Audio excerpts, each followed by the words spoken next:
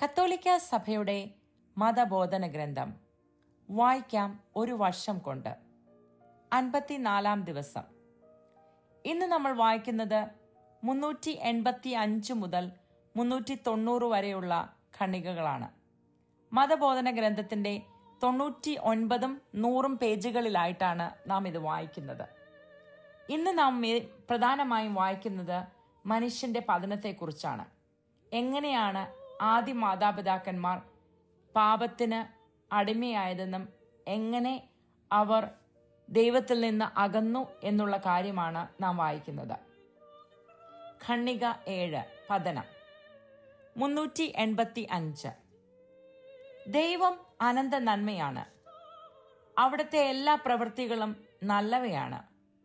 എങ്കിലും വേദനയുടെയോ പ്രകൃതിയിലെ തിന്മകളുടെയോ അനുഭവത്തിൽ നിന്ന് ആർക്കും രക്ഷപ്പെടാനാവില്ല. ഇവ പ്രാകൃത്യ സൃഷ്ടികൾക്കുള്ള പരിമിതികളുമായി ബന്ധപ്പെട്ടവയായി തോന്നുന്നു. ആർക്കും രക്ഷപ്പെടാനാവില്ല, പ്രത്യേകിച്ച് ധാർമ്മിക തിന്മ എന്ന പ്രശ്നത്തിൽ നിന്ന്.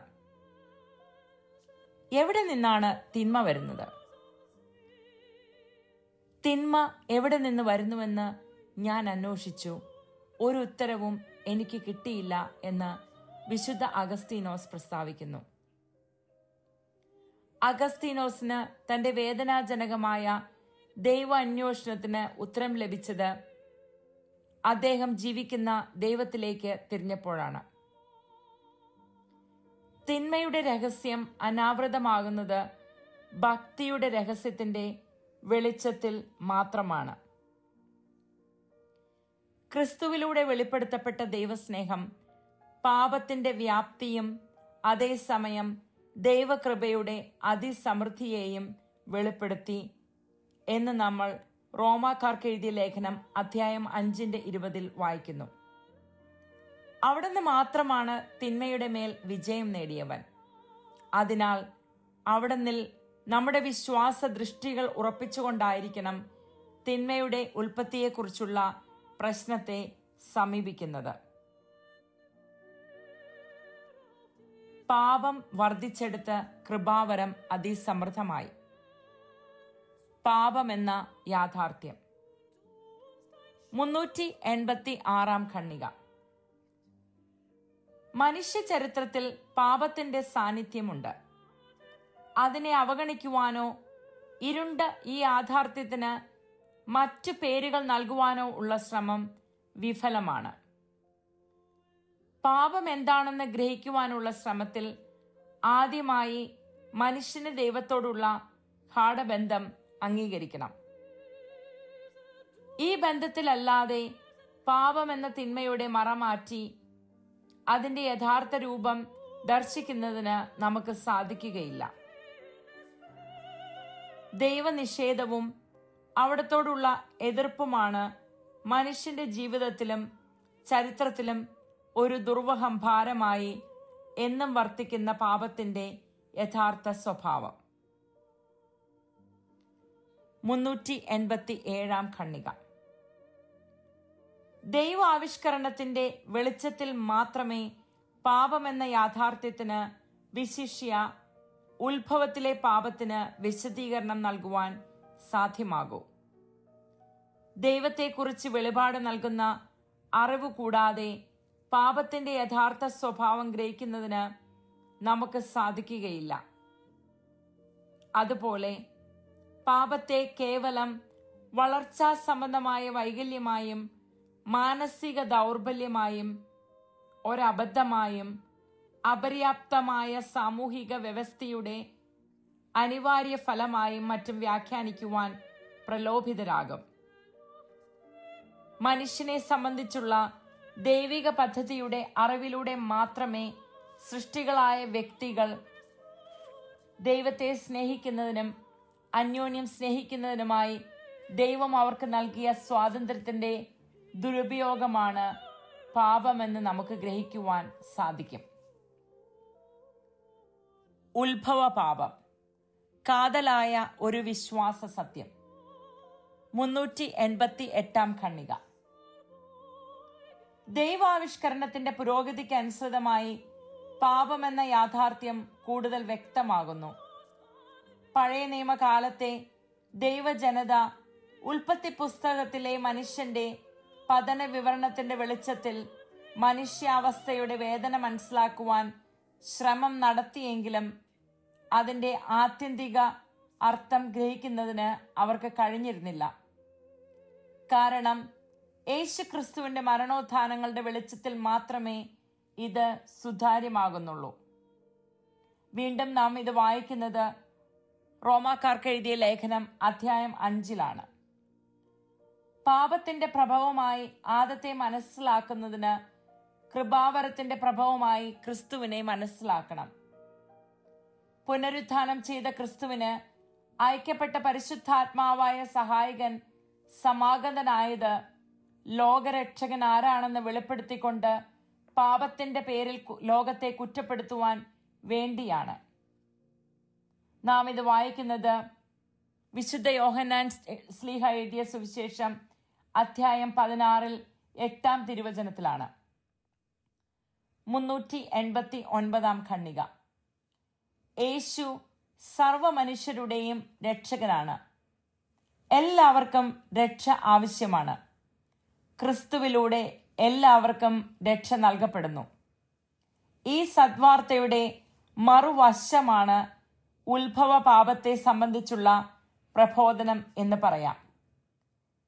ക്രിസ്തു രഹസ്യത്തെ വികലമാക്കിക്കൊണ്ട് മാത്രമേ ഉത്ഭവ പാപത്തെക്കുറിച്ചുള്ള വെളിപാടിനെ അനുചിതമായി തിരുത്തുവാൻ നമുക്ക് കഴിയുകയുള്ളൂവെന്ന് ക്രിസ്തുവിന്റെ മനോഭാവമുള്ള സഭയ്ക്ക് വളരെ നന്നായി അറിയാം. 1 കൊരിന്ത്യോസ് 2 അധ്യായം 16 തിരുവചനത്തിലാണ് ഇതിനെപ്പറ്റി നാം വായിക്കുന്നത്. പതന വിവരണം മനസ്സിലാക്കേണ്ട വിധം. 390 ഖണ്ഡിക. പതന വിവരണത്തിൽ ഉൽപ്പത്തി 3 അധ്യായം ആലങ്കാരിക ഭാഷയാണ് ഉപയോഗിച്ചിരിക്കുന്നത്. എങ്കിലും മാനവ ചരിത്രത്തിന്റെ തുടക്കത്തിൽ നടന്ന ഒരു പുരാതന സംഭവത്തെ അത് ഉറപ്പിച്ചു പറയുന്നു.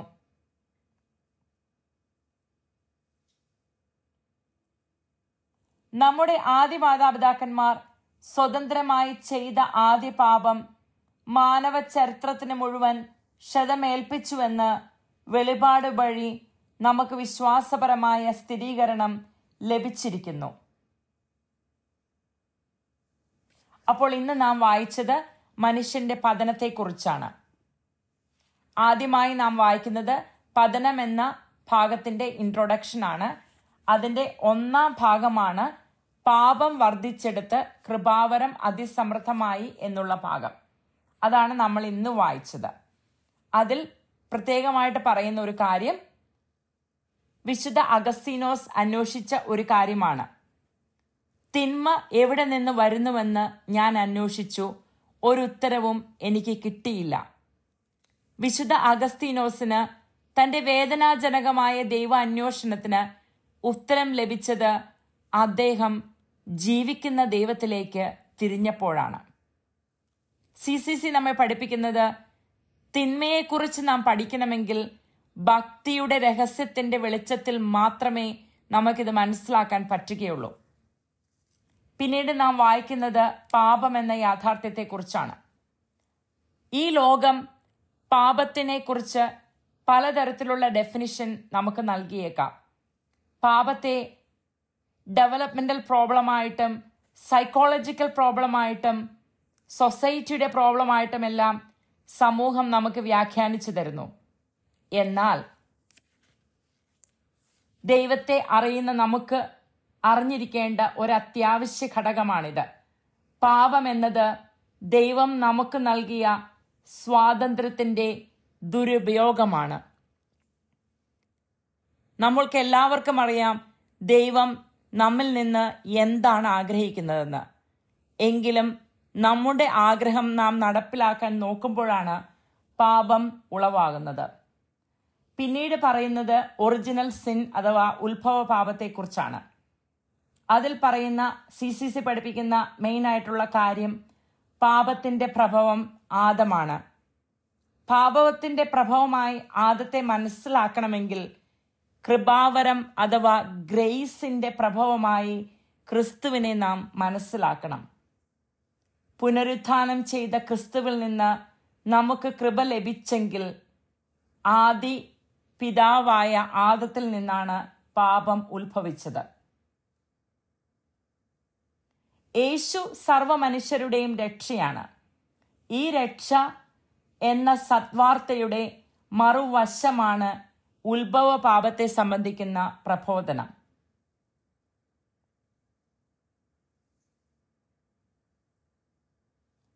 നാളെ നമ്മൾ മാലാഖമാരുടെ പതനത്തെക്കുറിച്ച് വായിക്കും. അതിനുശേഷം വീണ്ടും ഉത്ഭവ പാപത്തെക്കുറിച്ച് കൂടുതൽ ഡീറ്റെയിൽ ആയി നാം പഠിക്കും. അതുവരെ നന്ദി, നമസ്കാരം. ദൈവം നിങ്ങളെ ഓരോരുത്തരെയും സമൃദ്ധമായി അനുഗ്രഹിക്കട്ടെ.